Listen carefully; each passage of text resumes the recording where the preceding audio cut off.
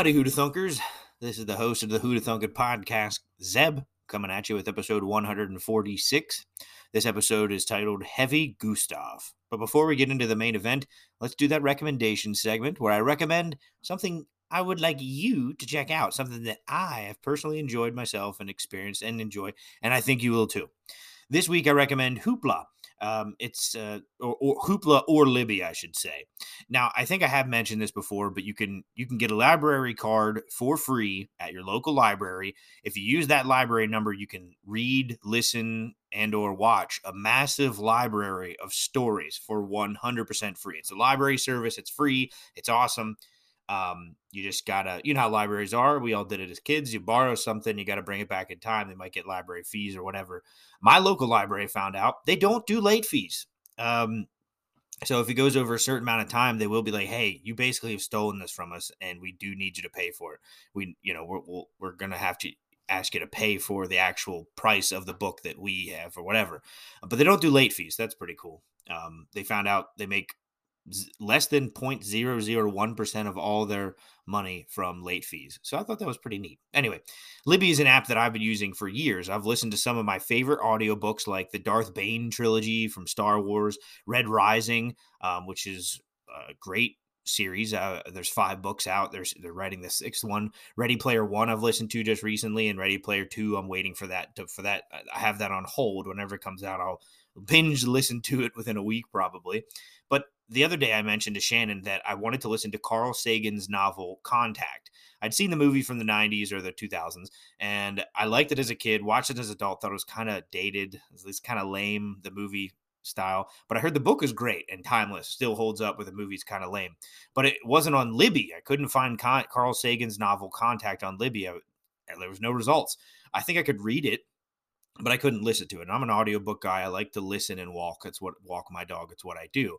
Well, my wife, Shannon, said there's another app called Hoopla. It's basically the same thing. You type in your library card number, and there you go. You get it for free. No ads or anything. You borrow it, and sometimes a library might only have like 20 copies of an audiobook. They're digital copies, but still, they can't just distribute out an infinite amount. And what happens is, let's say there's 20 copies out. It's a super popular book. Maybe there's 150 people waiting to listen to it. You're just in line, and it'll tell you, we estimate it's going to take like 10 weeks till you get this book. Okay, that's fine. I move on with my day. Then I get a notification months later. It's like, hey, remember that book you want to listen to a couple months ago? If you still want to listen to it, it's available now. Super easy, free, and it does all the work for me. I don't have to check back. I don't have to write anything on my calendar to check to see if my hold is available or whatever. It just does it. Sometimes people, and you can also see if someone else is waiting for it. So let's say I finish a book early, instead of just keeping it until the borrowed time runs out, I might give it back early so that those other people can listen earlier, and you might be on the receiving or giving end of that.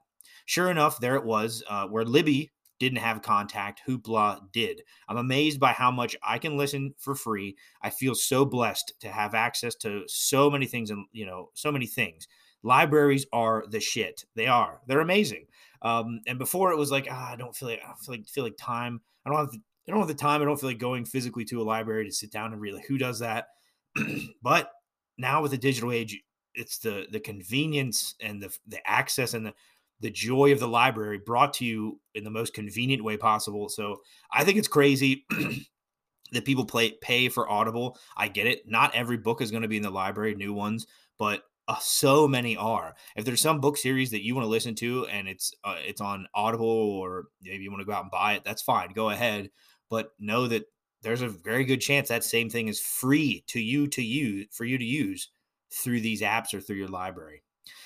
So typically, since I recommend a title and not a service, I tell you about the book I'm currently listening to on Hoopla. Contact is a 1985 hard science fiction novel by American scientist Carl Sagan. It deals with the theme of contact between humanity and a more technologically advanced extraterrestrial life form. It ranked number 7 in the 1985 U.S. bestseller list. So, and Carl Sagan's an absolute legend in scientific world. So that's what I'm listening to now. Go check it out. Listen to audiobooks, read books for free. Now for the main event, another World War II episode inspired by a scene from Breaking Bad, my favorite drama series of all time. Here's the scene I'm talking about. I actually have the audio clip. Check it out. What's this stuff called again? Thermite.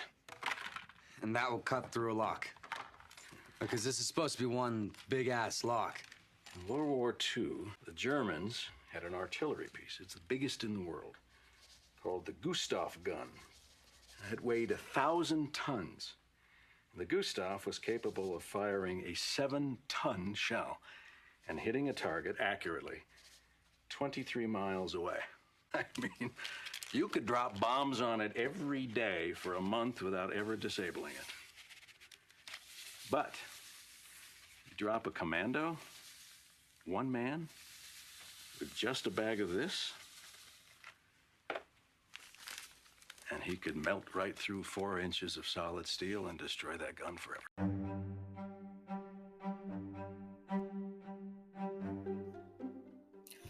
So there you go. That's the reference.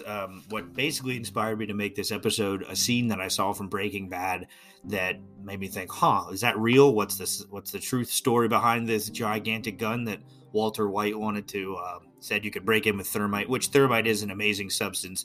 It burns so hot, it can burn through virtually anything. So yeah, there you go. Now I looked into it and here's what I found. In 1934, Hitler already knew he was going to invade France. The French had constructed the strongest fortification in existence at the time, the Maginot Line, in an attempt to stop the Germans from invading their country. If you know anything about history, didn't go so well in the beginning. The Germans were quite badass in the beginning, but the Maginot Line was constructed to avoid the similar destruction that France had suffered from World War I. It was made up of a series of blockhouses, rail lines, and heavy fortified bunkers, very heavily fortified bunkers. The world saw this Maginot Line and thought it was impenetrable. The thick, reinforced concrete bunkers built into the earth itself seemed untouchable by any existing weapon.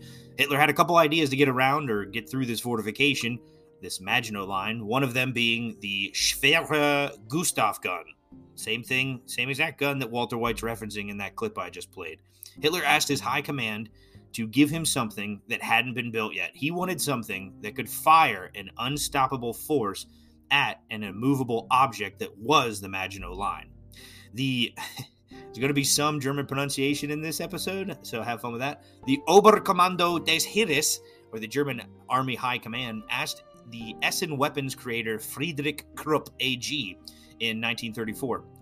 Krupp was told to make a gun capable of penetrating 1 meter of steel armor plating or 7 meters of reinforced concrete. Not easy. 1 meter thick, that's over 3 feet thick of steel plates. That's very, very strong. They also needed to make this penetrating projectile be fired from a far enough distance to keep the extremely expensive gun that they're going to create protected. You want it far enough away, you don't get to bomb by the front lines. Erich Müller, an engineer at Krupp, was put in charge. Erich knew his new project on his plate would be a monstrosity, something larger than had ever been built before. They estimated they'd need an 80 centimeter, a little over 31 inch, or over 2.5 feet caliber that would fire a projectile weighing 7 tons and being fired out of a 30 meter or 100 foot long barrel. They knew this sucker would weigh a lot, so they decided to make it deployable on rail tracks. Give you an idea, when I'm saying caliber, that's the size of the barrel of what is able to come out of it. A 50 caliber rifle, it's a sniper rifle, or also a mounted machine gun is usually 50 cal. That's considered a very large handheld rifle, one of the biggest, and you can't really run with it. It's huge. Snipers who use a 50 cal sniper rifle, they have to have it sitting on something else. They have a little tripod at the end. It's that big. This thing, not 50. When they say 50, that means 0.5. This is 2.5 feet caliber. Very large. So just giving you an idea how big 80 centimeter caliber is, it's gigantic. The aiming mechanism, like other railway mobile artillery, would only lift the barrel up and down. So how do you get it to go left and right? Well, in order to aim the gun left and right, they would have to position it strategically on a curve in the railway. So that's kind of not helpful, or pretty difficult. So if you have to shoot, let's say, just to give you a very general idea, let's say you're in London and you want to shoot the thing over into France. Hopefully it goes that far, we'll see. You can aim up and you can aim down with it on the gun itself. So you can aim up, hopefully it lobs higher. You can aim down, it shoots out, but it doesn't go as high, it doesn't go as far. Well, if you wanted to shoot left on the bank, you had to find a railway that was curved and then move the chugga the railway far enough on the curve that this gun could shoot it that way. So it didn't have any way of aiming left and right by itself. You needed to have it built into the landscape prior to using the gun to be able to shoot it left and right. Luckily, the range, the distance this thing could shoot, that's okay. You could go maybe 3 miles back and find a curve, and hopefully that would be okay. So the distance did sort of make up for it, but that's incredibly constrictive on your strategy, being like, okay, this gun literally can't aim left and right. That's going to be really difficult to plan around. While drawing up their plans, there were proposals for 85 centimeter and 1 meter. That's 3.2 feet caliber guns, but those didn't come to pass. It was the 80 centimeter. I guess the Nazis are like, wait. 1 meter caliber, that's a bit much. 80 centimeters, all right, we'll take it. In 1936, Hitler visited Essen and asked that his gun be battle ready for the Battle of France, the invasion of France, the taking on of the Maginot Line. Plans were finished and manufacturing started in early 1937. The estimated completion of the gun would be in 1940, but the insane amount of steel plating needed to create the gun delayed production. And the Gustav gun was a bit late. Now, I do have some images on the blog here. When they talk about the railway, it wasn't a simple one railway track. It was a dual railway track. So that whole needing a curve and it needs to transport and it's insanely heavy and all that stuff. You don't need it's not just one set of train tracks you need 2 pairs of train tracks. So what you normally see a passenger train running on now, double that. That's how big this frickin' thing was. 2 railway tracks. In 1939, a test model was sent from Krupp to Hillesleben for testing. The tests were successful. This monster was able to penetrate the 1 meter of steel armor plating and 7 meters of reinforced concrete. So it did what was asked of it in this testing. So Hitler's like happy, he's all kicking his little German boots and he's like, yes, I got the gun I wanted. Hitler and Alfred Krupp met in Rügenwald Proving Ground in 1941. Hitler had 2 guns created, and the first shot fired from the finished product went off on September 10th, 1941, from a makeshift carriage. Then it was tested again in Poland using a 7,100 kilogram or 15,653 pound shell fired at a target nearly 40 kilometers or 25 miles away. So the bullet, if you want to call it a bullet, it's a projectile. The shell, the thing that's being fired out of the gun, weighs 7,000 kilograms and 15,600 pounds. Just the bullet weighs that much. Just the shell. So there you go. Just give you an idea how big this thing was. It was bigger than any Allied or Axis machinery.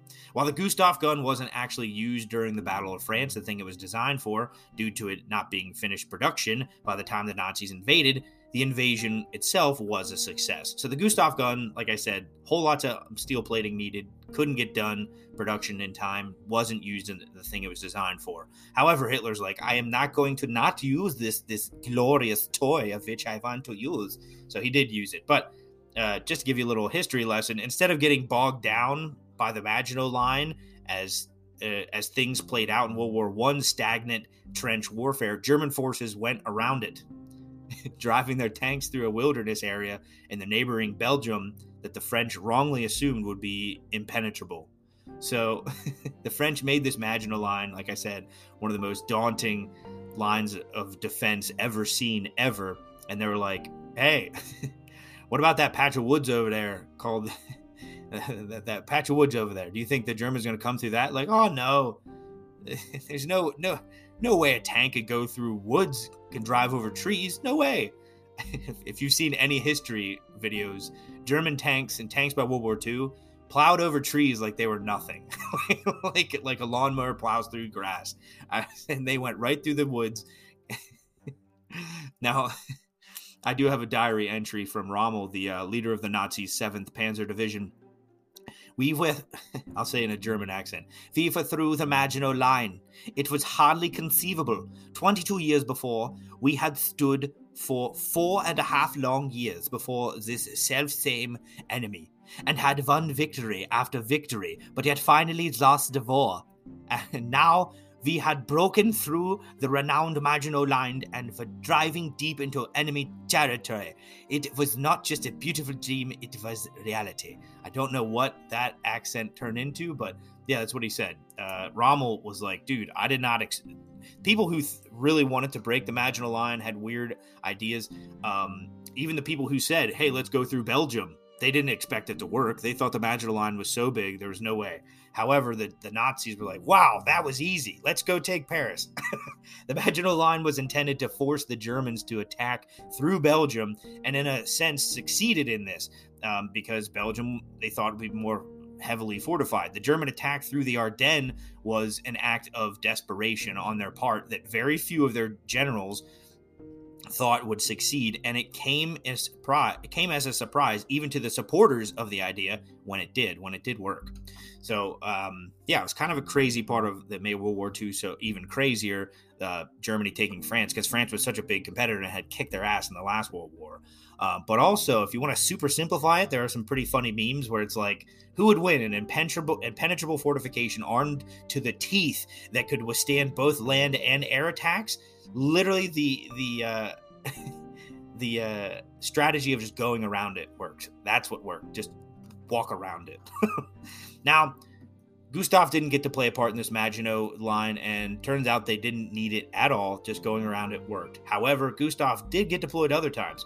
The Schwacher Gustav, which translates to Heavy Gustav, the name of my episode, the Schwacher Gustav didn't get to perform in the battle it was designed for. Germany was successful and had a lot more plans for battle in the coming years, so Gustav would have its day. The Gustav gun was deployed a few times throughout World War II, but the only operation where it was used extensively was in the siege of Sevastopol, part of Operation Barbarossa on the Eastern Front against the Germans. So it was the heaviest piece of mobile artillery ever built and the largest caliber rifle weapon ever used in war.